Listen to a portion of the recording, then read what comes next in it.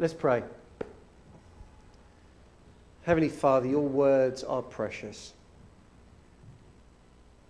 Lord, the truth in your word is precious. So this morning, I pray, Lord, that you give us ears to hear and hearts to receive what it is that you need and want to tell your people. Lord, may I become transparent, and may your people only ever hear and see your word and your face.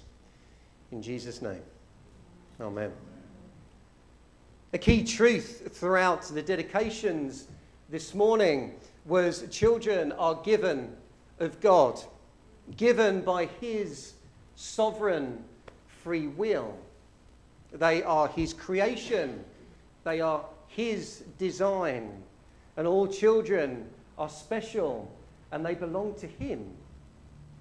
The parents of a child, whether biological parents, whether foster parents, whether parents who have adopted, or even spiritual parents, have this incredible privilege to be able to care for, to love, to cherish, to equip, and to teach God's own treasured possession. Though let's be honest, looking after kids isn't always easy, is it? 2 a.m. feeds, as I'm sure Louise and Naomi and Josh and, they just, I may be still in that or coming through that, I don't know. But that period where you just don't feel like you're getting any sleep whatsoever because of the demands of the children. Dirty nappies. Wow, if you've never experienced that, it's, yes. Locking drawers, putting things up high, putting locks on the cupboards. Those kids, that when they start walking, they get in all over the place, don't they? My mum once left, she was baking a cake and she left a little bottle of rum on the side, and she only needed a bit of it for the cake. She disappeared off into the front room to find my parents. I don't remember this, not to see my little brother, sorry. And I decided to take this and drink it. She often reminds me of that. Teenage years can be a struggle. Let's be honest, even in adult years, other adults can be a struggle, can't they? Lord, give us all grace and patience, I think is all I have to say on that. But so it would be logical to suggest that if a child or children are a blessing from God, he created them, he designed them, and he gifted them to us, humanity, there must be a reason behind him doing that. Would you agree with that? There must be a plan. Because, let's be honest, no human being designs and builds something without a purpose or a plan, do they? A car is designed and planned and built for us to be able to get from A to B. Houses are designed and planned and built for people to live in. Books are put together for us to read. TVs are designed and built for us to be able to watch. So what about every single one of us in this room today? Let me ask you a couple of questions. Were you all conceived once? Yes or no? Did you grow in your mother's bellies? Were you born into this world as every other child is? I hope everyone's saying yes. Yes. Then just like Adam and Naomi, you are a precious, intricate, designed creation of God. That is something to say amen for. You may never have known that, or if you did, you may never have believed that, but it doesn't detract from the fact that it's true. Whether you say that about yourself or not, you are. You are an intricate, designed creation of God Almighty. Throughout the Bible, we see God's plans unfold in detail plans for nations, for people groups and individuals. Isaiah, the prophet who lived, 2,500 plus years ago, provides a helpful summary of God's plan. He says this in Isaiah 46, 10 to 11. I make known the end from the beginning, from ancient times what is still to come. I say, my purpose will stand, and I will do all that I please. From the east I summon a bird of prey, and from the far-off land a man to fulfill my purpose. What I have said, that I will bring about. What I have planned, that I will do. This is God speaking through Isaiah to the people. It's wonderful to know that God has this overarching plan for mankind, but it's quite a different thing knowing that God has a specific plan for each person. And his plan for each person begins in the womb. When God called the prophet Jeremiah to be his spokesperson to the people of Judah, his first words to him were this: before I formed you in the womb, I knew you. Before you were born, I had set you apart. I appointed you as a prophet to the nations. God's calling of Jeremiah wasn't reactive to the conception of Jeremiah, but a response to it. It was preemptive, if we can use that word. Before I formed you, Jeremiah, I already knew you. Before you were born, I already had plans for you. King David underscores this truth in one of his Psalms, and he says this: for you created my inmost being. You knit me together in my mother's womb. I praise you because I am fearfully and wonderfully made. Your works are wonderful. I know that full well. My frame was hidden from you when I was made in the secret place, when I was woven together in the depths of the earth. Your eyes saw my unformed body. All the days ordained for me were written in your book before one of them ever came to be. Jesus himself echoes the preciousness and the uniqueness of each human being, including you and I, when he said he knows every hair on your head. Every hair is numbered. Just think about your head. Well, I can't because I haven't got one. But how many hairs are on our head? Could we ever really count them? What a mission. God knows every hair. This truth isn't just for those God speaks to in his word. It's the very truth that underlines our existence and our being alive today. A truth that we can easily forget, can we not? A truth that we can not believe, or for those who have never been introduced to Jesus and his good news, not even know. Every human, you and I included, are a created blessing, intimately designed by the author and creator of the universe and of all of life. You are no accident. People hear that themselves so often, too much in our societies. There may be people sitting here who have once been told, you're an accident. You're not going to equate to much. I know I heard that in school. None of us here are accidents. God doesn't do accidents. Some of you may be feeling and have felt unloved. You are loved by the love giver. There is no greater love than that of Jesus. You may feel no one notices you.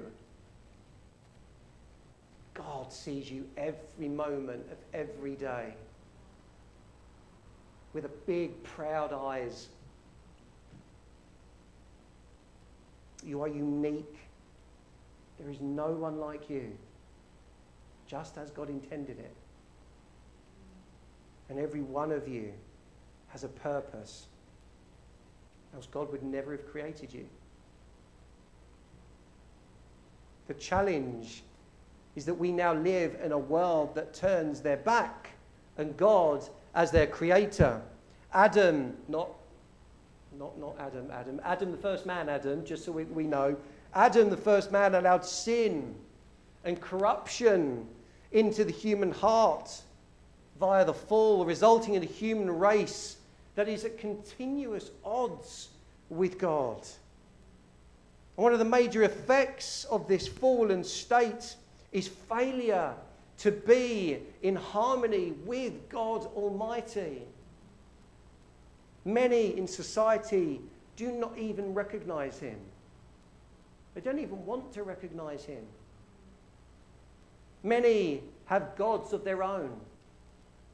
Football, sport full stop, drink, drugs, women, men. The list is endless. But the reason they're gods in their life is because they put them first. They make them the priority of their lives before God Almighty. We can do it ourselves in our own families if we put our spouses or our children before our dedication to God. We run the risk of them becoming gods in our life. Little g's. Many have no hope. Many have no identity. Many see no purpose in their lives. Many Christians are struggling with this as well. Which is just true. Let's be very honest and frankly, we can be called Christians, but we still struggle with these things. Humanity's rebellious nature toward God has caused many to strive for answers via other avenues, thus creating different worldviews as to the one God intended. Our origins, our purpose, and our existence are all called into question. Throughout time, the question of why are we here? What is the point of our existence? Have been wrestled with, have been questioned by scientists, philosophers, atheists and theists for centuries and centuries and centuries. Many would have us believe that we are just cosmic stardust that have just been forced together, and throughout that journey we have come to be these incredible, intellectual, thoughtful, caring, rational, illogical and compassionate people that I see before me today. But I wonder if that's true. What's the point of, say, love and intimacy? What's the point of it? It'd just be perfectly acceptable for us just to procreate and get on with our individual lives without any care. What's the point of care and compassion? Feelings become irrelevant if we're just cosmic stardust that's been forced together. Feelings just become irrelevant. What's the point of intellect and rationality? Our natural instincts, well, they're just perfectly fine. We don't need to think. We don't need an intellect. We live in a Western society where many reject the Creator God, reject the truth of a supreme deity, where science is taught as a standard of truth, even in our schools still currently. But even atheistic scientists struggle to understand elements about our existence and why we are here. Some wrestle with the conviction that there must be some sort of power behind everything that we see. January 19th, 1936, students from Miss Ellis's sixth form class wrote a letter to scientists asking this question: do scientists pray? One student called Phyllis wrote to a certain Dr. Einstein, and this was his reply. Dear Phyllis, I will attempt to reply to your question as simply as I can. Here is my answer. Scientists believe that every occurrence, including the affairs of human beings, is due to the laws of nature. Therefore, a scientist cannot be inclined to believe that the course of events can be influenced by prayer, that is, by a supernaturally manifested wish. However, we must concede that our actual knowledge of these forces is imperfect, so that in the end, the belief in the existence of a final, ultimate spirit rests on a kind of faith. Such belief remains widespread even with the current achievements in science. But also, everyone who is seriously involved in the pursuit of science becomes convinced that some spirit is manifest in the laws of the universe, one that is vastly superior to that of any man. In this way, the pursuit of science leads to a religious feeling of a special sort, which is surely quite different from the religiosity of someone more naive. With cordial greetings, your Einstein. Though Einstein isn't confirming the power of prayer or in a supreme created deity, it's fascinating that one of the greatest thinkers and scientists of our time does suggest that everyone who is seriously involved in the pursuit of science becomes convinced that some spirit is manifest in the laws of the universe, one that is vitally superior to mankind. We are not just cosmic stardust. We are not the effect of random chance. We are fearfully and wonderfully made. So for what purpose did God create humans? Well, in its simplest form, God created us for his pleasure. For his pleasure. Colossians 1:16 says this: for by him all things were created, in heaven and on earth, visible and invisible, whether thrones or dominions or rulers or authorities. All things were created through him and for him. All things. Being created for God's pleasure does not mean that humanity was made to entertain God or provide him with amusement. God is a creative being, and it gives him pleasure to create. God is a personal being, and it gives him pleasure to have other beings, i.e. us, he can have genuine relationship with. But it's more intimate than that. Genesis. So God created man in his own image. In the image of God, he created them. Man and woman, male and female, he created them. You and I and all humanity have been made in the image and likeness of God. That means we have been given the ability to know God intimately. Intimately. We've been given the incredible blessing to worship him, to serve him, to fellowship with him, and to love him as he loves us. Yes, God loves us so much. I cannot stress that enough. this morning. And he wants his creation back in right fellowship with himself. But from the time when Adam sinned and corruption penetrated mankind's heart, God has demanded justice for our rebellion toward him. Payment must be made for man's rebellion. But in his great love for us, God gave us hope. Do you believe that this morning? He gave us hope. He sent Jesus, his only Son, to the earth. Jesus, who was God himself, the second person of the Godhead of God the Father, God the Son, and God the Holy Spirit on the greatest rescue mission the world will ever know. Jesus, who came as the ultimate sacrificial lamb to be the ransom, the payment for mankind in our place. Jesus, who came to pave the way for sinful humanity to be in right fellowship with their Creator.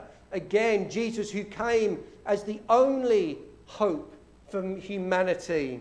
Jesus, who came to show us that he is the only truth, the only way, and the only life. And how did Jesus seal these truths? By dying for you and for me on the cross. By climbing that hill to Golgotha, the hill he created, to allow himself to be hung on a cross made of a tree, which is part of the creation that he created.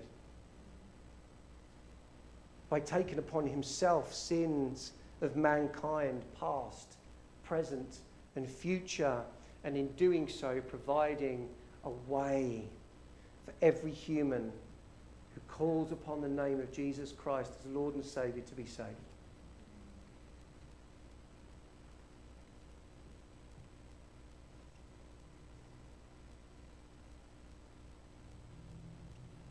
We often become impatient, don't we, in wondering what God's plan is for our lives. I know I have over the years, and I'm sure many of you have as well. But it's not as complicated as we think it is. It really isn't. We just make it difficult. We can strive, become upset, get frustrated in our pursuit of what God wants us to do. But I want to suggest to you that his plan for mankind can be summarized in 7 desires that God has for us. Number 1, that we would all come to salvation. I don't know everybody in this room. Getting there slowly. We've had wonderful visitors in and each Sunday, which is incredible. So I do not know where every single person is in their faith. But I do want to tell you that Jesus is calling those who haven't accepted him as Lord and Saviour. There is hope in his name. There may be some of you, those of you in this room who God is calling. Don't walk away. So number 1, that we would all come to salvation. Number 2, that we love him ultimately and totally. Him first. That we love, number 3, that we love others unconditionally. Isn't that a challenge for us all? Really is. But should it be? That's the question. Should it be? Or do we make it difficult for ourselves? Just like loving God ultimately and totally. Shouldn't be that difficult, but we make it difficult. We do that. Not him, we do. Number 4, that we reach others with the good news of salvation. We make that difficult for ourselves. We don't have to. It's good to memorize tracts, and please don't misunderstand what I'm saying here, but actually for you to share Jesus with someone is as simple as just having a conversation. Just telling them what he's done for you and what he can do for them and why.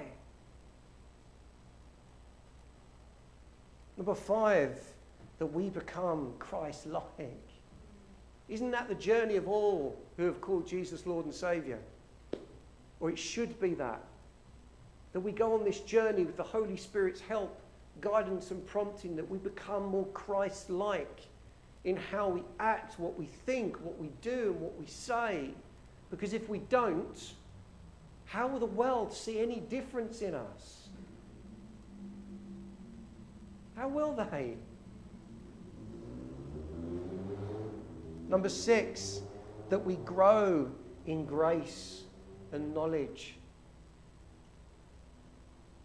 It doesn't necessarily have to be academic knowledge, though it's healthy to study academically. Of course it is.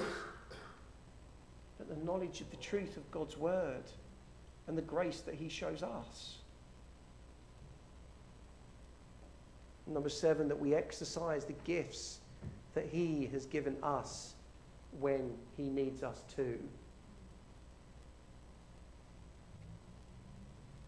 All of these points, these can all be summarized in the greatest commandment that we've ever been given, but also the simplest commandment. And I'm sure many of you here might know what that is. You shall love the Lord your God with all your heart, with all your soul, and with all your strength. This is the greatest and the first commandment, and the second is like it. What's the second? You shall love your neighbours as yourself.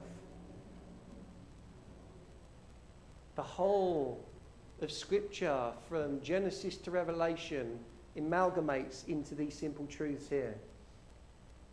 That we have to love God with every fibre of our being, and we have to love others as Christ loves us. Every one of you in this room have gifts, and you have a purpose given to you by God. Remember, God is a creator who designs or doesn't design without a plan. But God's plan for us is revealed little by little over time for many people. As we follow him, and his plan may look different in different seasons of our life. God's plan is rarely a straight shot into a visible goal. His plan requires us to go on a journey, one that may be filled with detours, sudden stops, confusing turns. But if our hearts are set to obey him in all that we know how to do, then we will be in the centre of his will every step of the way. I want to read that again, because I know this caught me up years and years ago. If our hearts, if we keep our minds and our hearts focused on God, and our every being is dedicated to loving him, to growing closer to him, and surrendering ourselves to him, then it doesn't matter where you are. It doesn't matter what job you've got. It doesn't matter what house you live in, or whether you live on the street. It doesn't matter how much money you have in the bank. Because it's not those where we find our purpose. Too often people strive, God, what is it you want for me? What is your plan for me? What do you want me to do? And God's like, I've given you 7 points there. if we stop focusing so much on, God, do you want me in ministry? God, do you want me in that to serve in that part of church? God, do you want me to do this? God, do you want me to do that? Because a lot of the time people strive with that and they get nowhere. If we spend our time focusing on the Lord himself, in loving him and growing closer to him, these things will open up. God will reveal them as and when he's ready and when the purpose and the timing is right. 10 years, I would probably say, I struggled with that very question. And I wish someone had said to me, you're striving in the right, you got it upside down. Focus on God. Trust him wherever you are. Be a witness in your workplace. If you don't like your job, that's fine, but you still have a job there. Be a witness. Be a witness. You don't like your boss.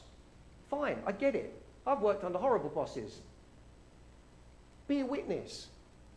Don't talk about them behind their back. Be an example of Jesus, of grace and love.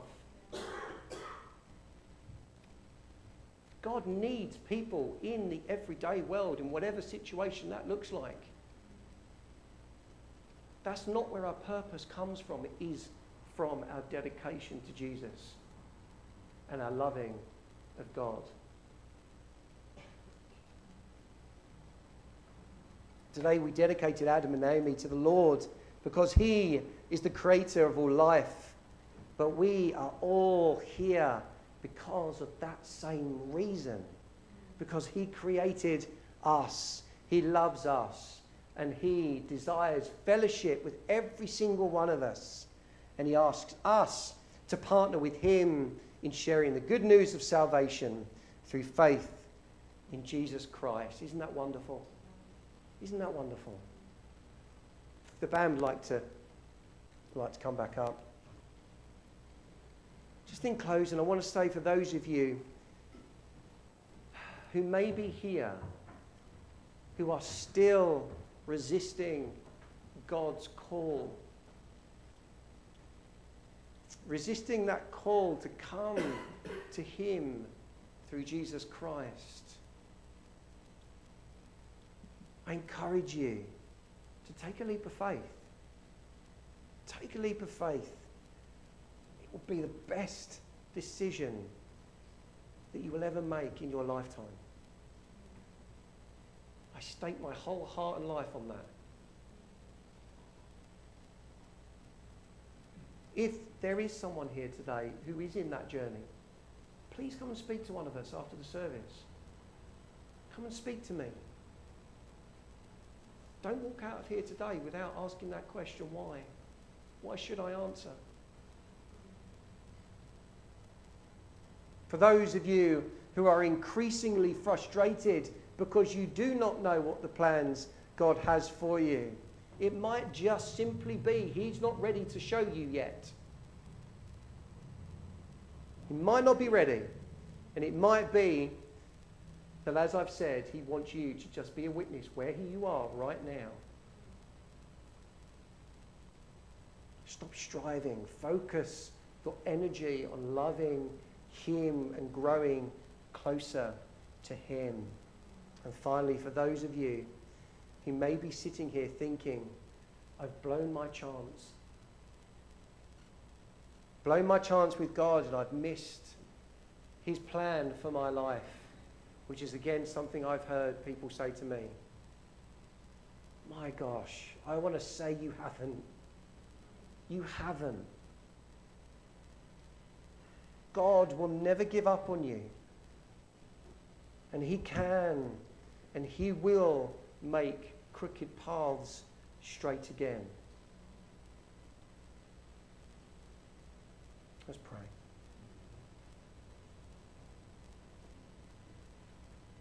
Heavenly Father, what a privilege that we have had today to dedicate these two incredible children. Lord, we see in them the beauty, the intricacy, the detail of a creator God. But Lord, we don't just see it in children, we see it in every person sitting to our left and our right if we have eyes to see. Lord, you care so much for creation. Your heart breaks when your creation doesn't come back into fellowship with you, who denounces you, who turns their back on you.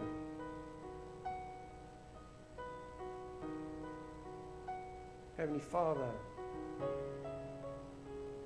help us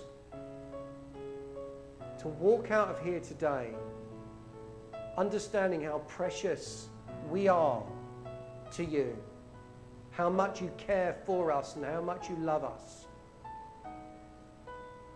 Minister to us, Lord, I pray, as we go into our afternoons. Lord, for those who may be struggling in any of these areas, I pray that you give them the confidence to come and speak to one of us.